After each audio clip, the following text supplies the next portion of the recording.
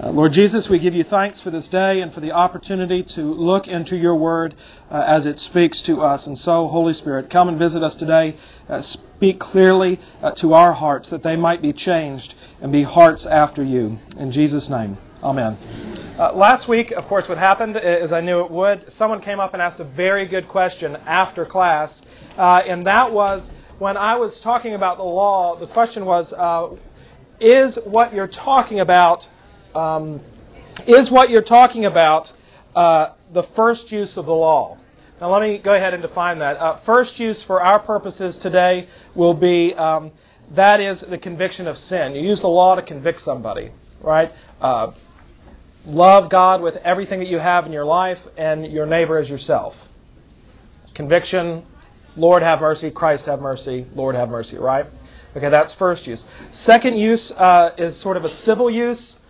Crosswalks, the little plugs that you put in electrical sockets so your children don't put your car keys in there, go to school, speed limits, things like that. And then what is often called third use, which I don't believe in. I don't believe in its effectiveness, I should say that is the use of the law to encourage and produce righteousness in the life of the believer. Right. So if you are struggling in life, what you need is law in order to help get your act together, to help clean it up. Okay, so that would be third use. Now, what I was talking about primarily was first and second, but what I want to say is that yes and no to the question that was asked about what use, whether I was talking about first use or not, because the law's function is twofold. That is, its civil use and its use to convict sin, but its uses by humans are often threefold. And one of the things that happens is that you think that you're using the law in its first or second use, and it quickly slides into third. Okay, and sometimes you're not even conscious of it, because the default position of our hearts is to go to the third use, right? If somebody is doing something that you don't want them to do, our answer normally is just to turn up the volume on the law, right? Just to keep reminding them over and over again. Now, no child is going to end up on the psychiatrist's couch when they're 40 years old because you put those little hooks on the cabinets to keep them from getting at the Ajax. Or they're not going to end up on the psychiatrist's couch either because you made them go to school. However, if behind going to school and telling them to go to school is that thing of, if you miss a day of school, you won't get into college. Right? I remember being told that, like, if you don't study for this quiz, you may not get into the college of your choice when you're in 8th grade. And of course, if you're in the 8th grade now, I'm sorry, parents, you're going to have to deal with this. That's not true. Although you are meaning well, but in that situation, the second use, that civil use, is slid into third. Again, most of the time people will think that they're using it in its first and second use, but really they're using it in its third, and they are looking for results via the use of the law. And no matter what use of the law, first or second or third, it's always received as attack. It's always received as attack. One of Lauren's and my friends, wonderful married couple, and he is the nicest guy and husband in the world. He makes me look terrible. And Jake is such a good guy, and we were over at the house one day, and Jake was being very sweet, and he was chopping up vegetables for dinner. And they had this wonderful granite countertop, and Jake, you could hear it, was chopping up carrots on the countertop without a cutting board. And his wife, Katie, said, "Jake, stop chopping carrots on the countertop." And his immediate response was, "I'm not." I mean, even though clearly he was. I mean, we can't help it, even in something like that, which is not going to ruin their marriage. Something as simple as, please use a cutting board, is received as speed limits. Right? Speed limits. I don't know about y'all, but I'm totally annoyed by, I feel, or in our family, the issue is parking spots. where it says this is a tow-away zone. I believe that. And I have... my mother is... who I'll throw my mom under the bus. My mom doesn't think that ought to apply to her. Like, for some reason, that's offensive to her. That she ought not to be able to park there, right? And I don't know, there's always, however, we've all been in that boat. We've all been on the road when someone goes flying by us and speeding, and you're look at that nut, right? Look at that nut. I mean, but then next week, we're on the same road going as fast as that guy, and people are saying, look at that nut, but in our minds, we're thinking, I have an excuse, right? I'm late, and right now, the law doesn't apply to me. So, law is always received as attack. My child, when they try to open up the cabinets and they find that there's a hook on them, or when they try to get in the electrics, they try to get into it. And then they get mad and frustrated that they're incapable of getting into those cabinets. And that's something very, very small. Right? And it's almost as if, but really it is as if, because there's a hook on it and there's a plug, there's something really great behind it. Right? It's almost an engraved invitation for them just to go for it and get in there. I used to have chapel at St. Helena's at one point for the school, and the church, because it's a colonial church, is across the street from the offices and the school. So it's really difficult. You have to cross the street and go through the whole of the churchyard and bend around the front. And if it's raining, it's especially difficult. And we just had a big storm in Beaufort, and there were all these mud puddles. And the children were being so sweet and so nice and walking single file. And I said, just watch out for the puddles. Don't get in them. And it was like I'd hand out engraved invitations. They were like, woo! And the thought had actually never occurred to them until I said, don't get into the puddle. Well, it doesn't matter whether you're 4 years old or whether you're 40 or whether you're 80 years old. We all feel the same. Remember when your parents said, go clean your room?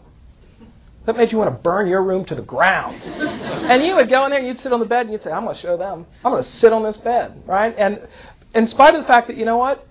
You knew in your heart of hearts that your room needed to be cleaned. You said, I know that my room's a mess, and I know that it needs to be cleaned, but there's something about you telling me to clean my room that makes me want to burn it to the ground. Well, that's how we receive the law, regardless of its use, and it does its work. When someone tells me to clean up my office or clean my room, I'm overwhelmed by that. I look at it and I think, this isn't going to happen. And if it does happen, how long is it going to last until I have to clean it again? And I've got better things to do with my life than clean my office. Just note.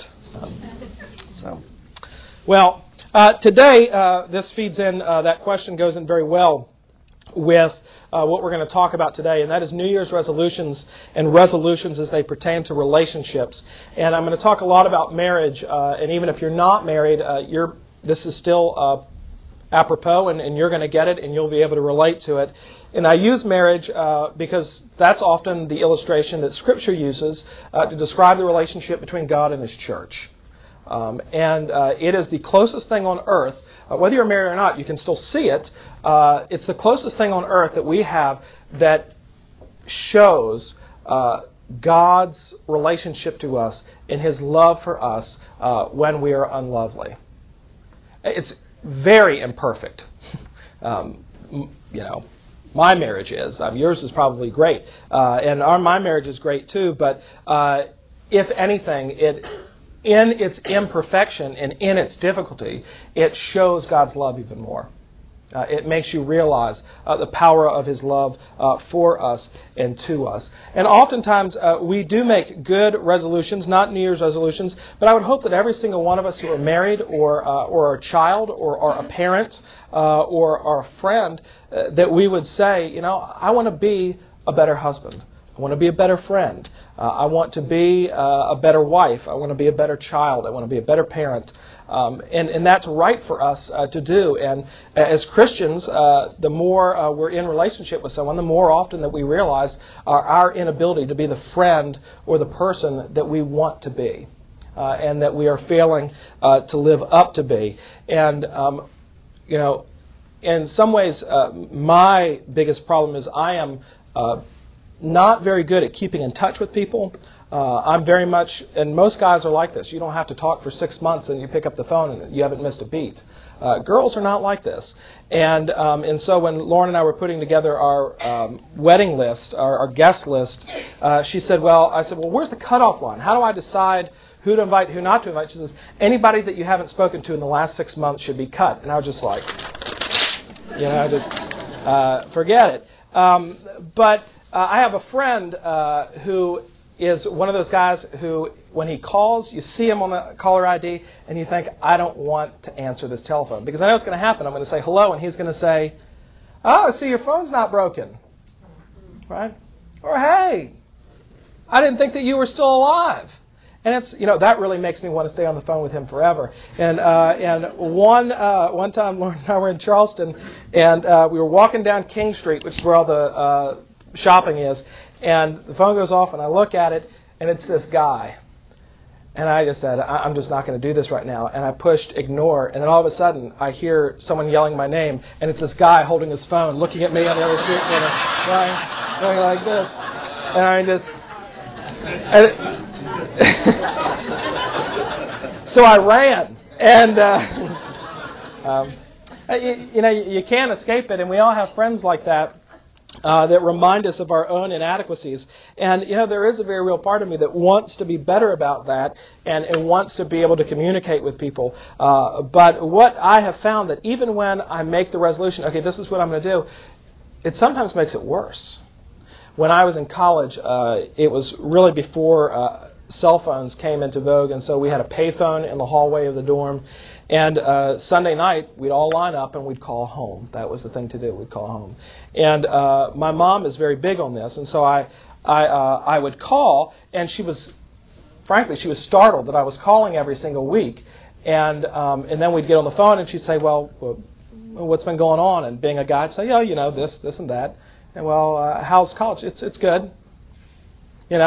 Anything? No, just kind of normal. Yeah. All right. Well, I love you. And it got to the point where I was calling her every single week, but it was making my mom crazy because after about 2 months of this, she finally called and she says, Andrew, I almost feel like it would be better if you didn't call every single week because it's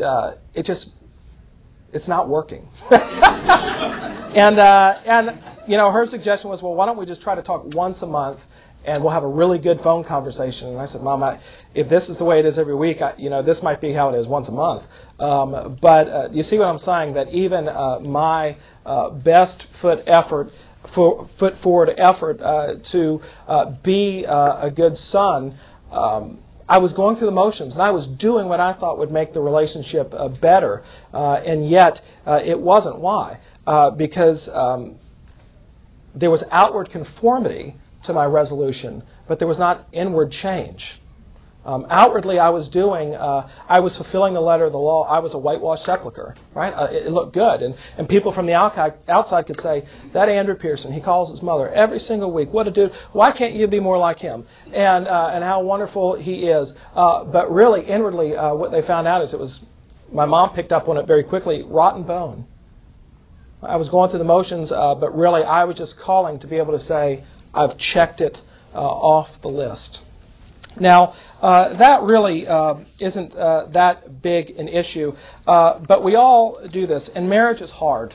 Marriage is really hard.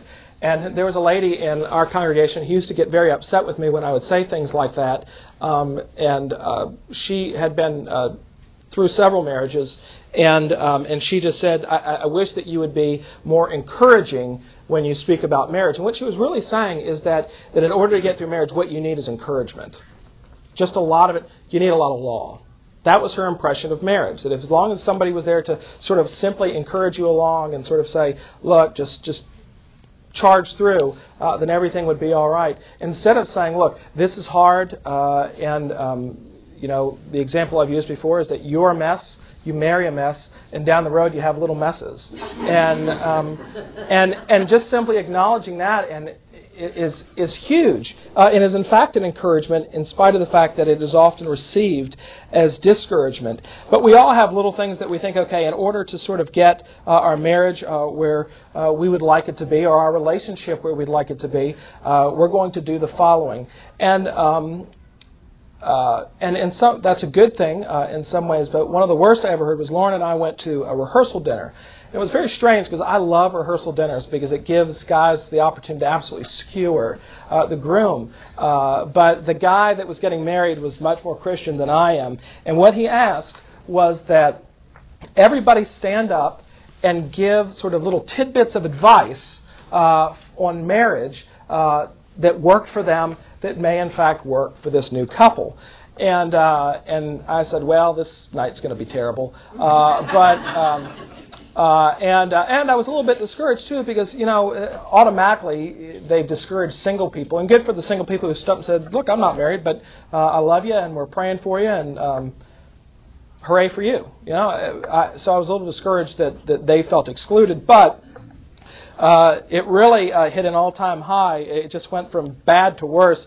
When finally this guy stood up and young couple like Lauren and I, just very handsome, very beautiful. And as the guy stood up and began to speak, the wife was just beaming at him. I mean, just looking up and just saying, I cannot wait to hear these words of wisdom that my husband is about to impart to this couple.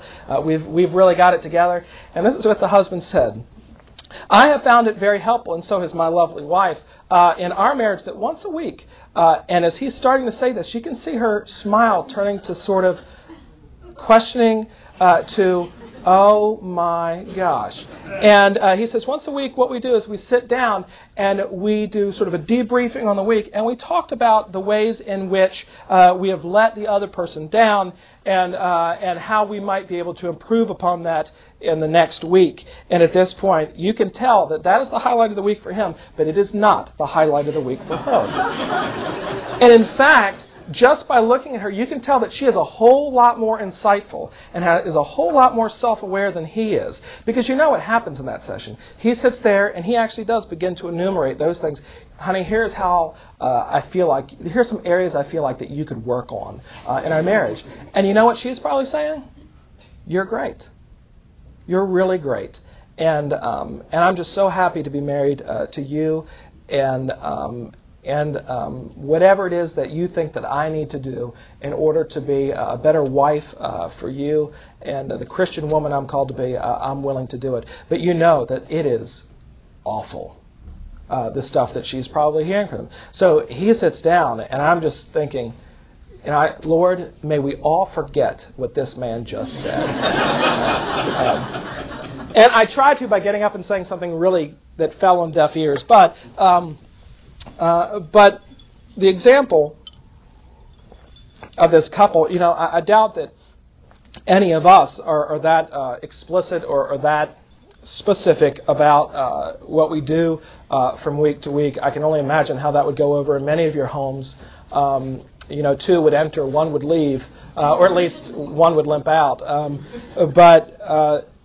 It is simply by thinking that you can bring awareness to an issue, that you can, simply by saying, here's the issue, that ought to be enough to fix the situation. And it isn't. If anything, I would guess that what they talk about every single week is the same thing that they talk about every single week. It's probably the same besetting issue. And we all have sins that we struggle with. Some of ours are more public than others. Some are easier to hide. But what we find, St. Paul dealt with something. We don't know what it is, but he talked about the thorn in his side. And he really gets into that in Romans chapter 7 when he says, the very thing that I'm painfully aware of in my life that I know that needs to change, I find myself incapable about doing anything about. And in fact, he goes on to say, who will rescue me from this body of death? Thanks be to God through Jesus Christ our Lord. Therefore, there is now no condemnation, no more condemnation for those who are in Christ Jesus our Lord. And so in spite of the fact that he continues to struggle with it, which is an indication that he's a believer, like if you weren't, why would you struggle with it? You'd think, well, it sounds like your problem, right? And when you get married, that happens. When you get married, the most trivial of things, like meals, become very complicated.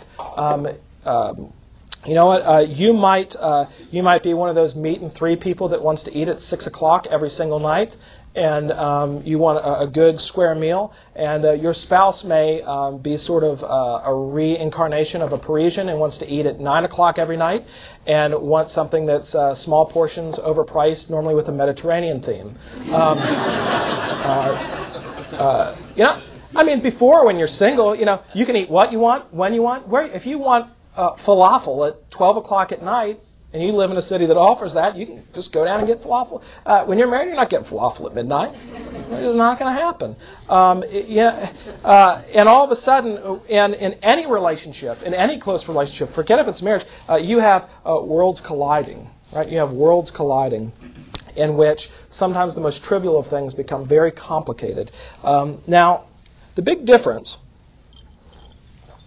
is that in marriage, where both parties realize how sinful and how broken they are, and how incapable they are of being the people that they want to be, and even loving their spouse in the way that they're called to be, which is to love them as Jesus loves the church, enough to lay their life down for them. But here's something that often is lost. When we say, when Jesus laid his life down for the church, and when Paul uses that as an example in Ephesians 5, we normally think of take a bullet for your spouse, right?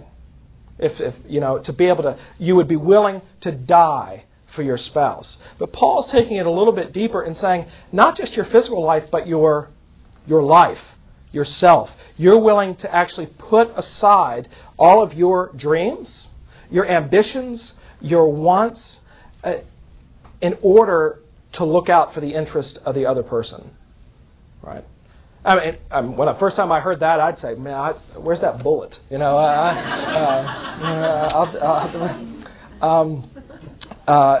St. Paul actually, yeah. Well, I'll use that for another time. I won't say that now.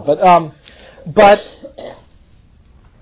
in God's relationship to us, He loves us perfectly, where we love our spouses imperfectly. Where both spouses are called to love the other and lay our lives down for the other.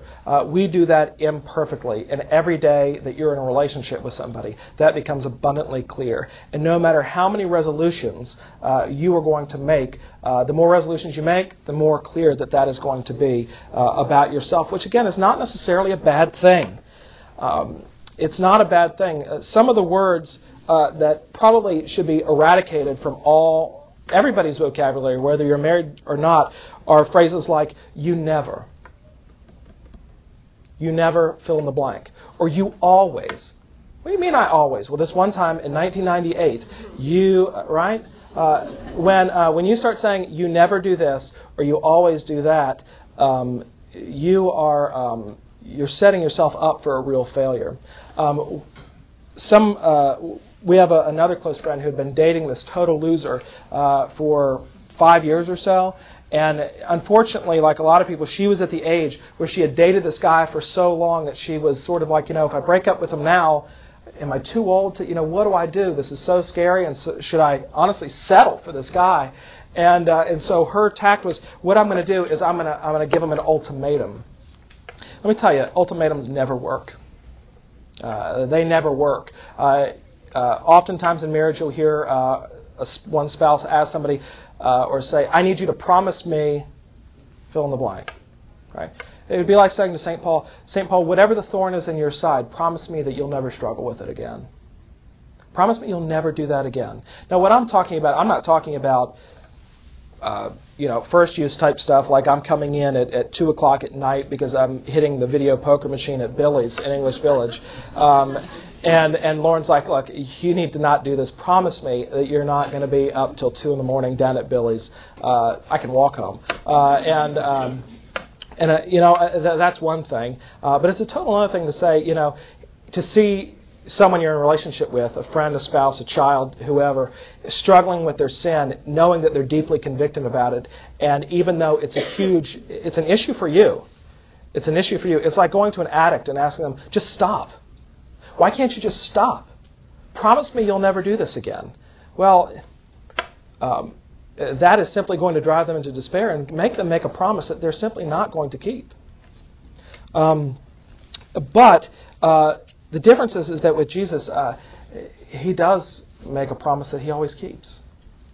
His love for us is perfect in that no matter what we do, when we were ungodly, at just the right time, Christ died for the ungodly. While we were yet sinners, He died for us. That is, when we treated God worse than we ever have, right? He'd given us the best thing that He could ever give, Himself, right? His Son, who was perfect love to the world, and our response was, let's kill Him, right? Reasonable in a relationship to say, we're not going to be friends anymore. We're not going to be in a relationship anymore. And yet, God's response is, I'm going to love you even more. I'm actually going to love you more. When the less you love me, the more I'm actually going to love you. And that has the power to transform and change. Paul writes this in 2 Corinthians chapter 1, and he's writing to the church in Corinth, and it's one of those situations where Paul says, look, I'm going to come and visit you, and the church is saying, okay, see you when you get here, and there's sort of this thinking that Paul is never, ever going to show up, and so he's addressing that initially, but then the Holy Spirit intervenes, and he gets onto something much deeper, and this is what he says. I wanted to visit you on my way to Macedonia, and to come back to you from Macedonia and have you send me on my way to Judea. Was I vacillating when I wanted to do this? Do I make my plans according to the flesh, ready to say yes, yes, and no, no at the same time?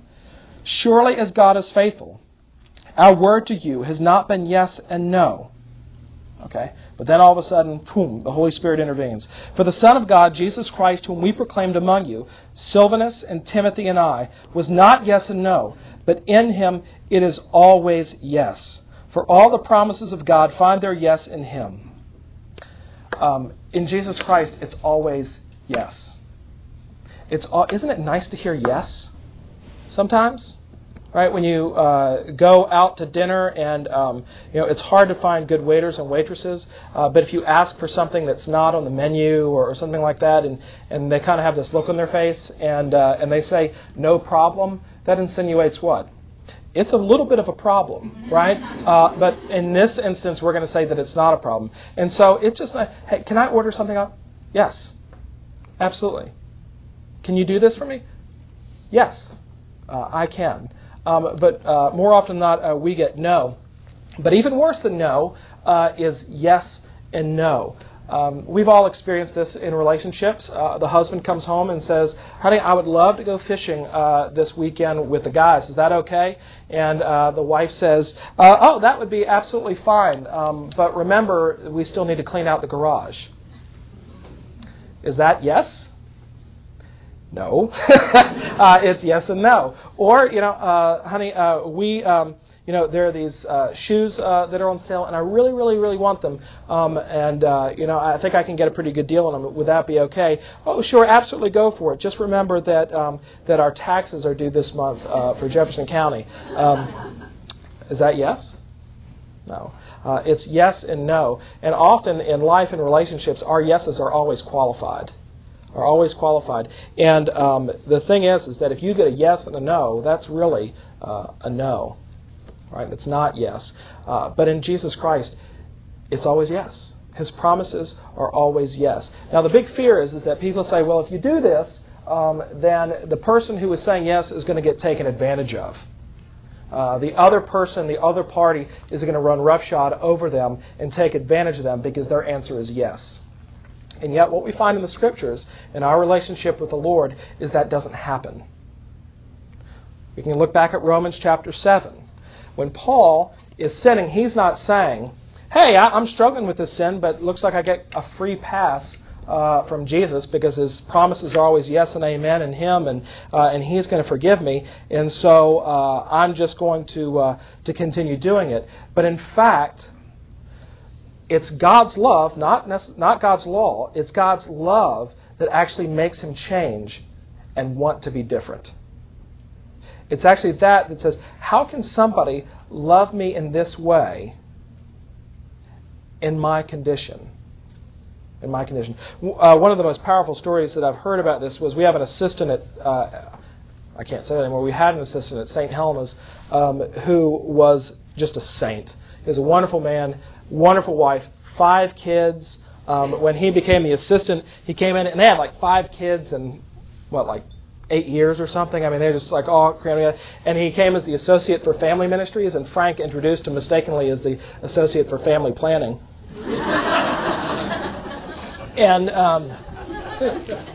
and just wonderful, down to earth. I mean, go to bat for you guy. And I've really very rarely ever seen him mad. Just sweet guy. And one morning things got the best of him, and as he's getting ready to go into work, his wife, under a lot, they at one point were homeschooling all of their children. God bless her. So there's a little bit of stress in the house, and not a lot of boundaries. And he had it, and just kind of lashed out at everyone, from the youngest to the oldest to the wife, and the kids were all like, whoa, where'd this guy come from? Some of them are crying, and he just stormed out of the house, slammed the door, got in the car, and went to work. And he sat there at work and was wondering how long he could stay at work before he had to go home. And he was ready for it. He was ready. He was sort of like the prodigal son who had this speech prepared in his mind of apologizing. And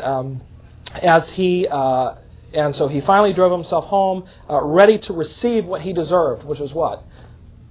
His wife had every right to let him have it. And the kids had every right to say, get lost. I'm just not going to talk to you right now. And he walked in through the front door, where he was met by his wife and 5 children, and without saying anything, they led him to the living room, and they took off his shoes and socks, and all of them washed his feet. Do you think that he feels now licensed just to do that every morning? No. It in fact changed him. It liberated him in a way that it made him...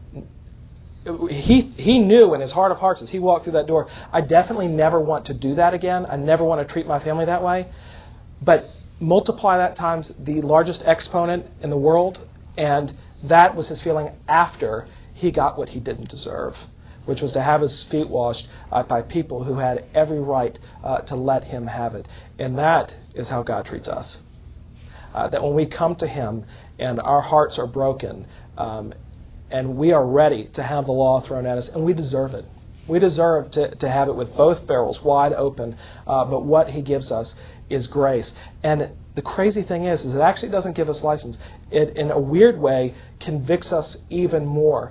And the love that we experience through Him is grown and is deepened at a rate that is not to be believed. And this is hard in relationships because we're all imperfect.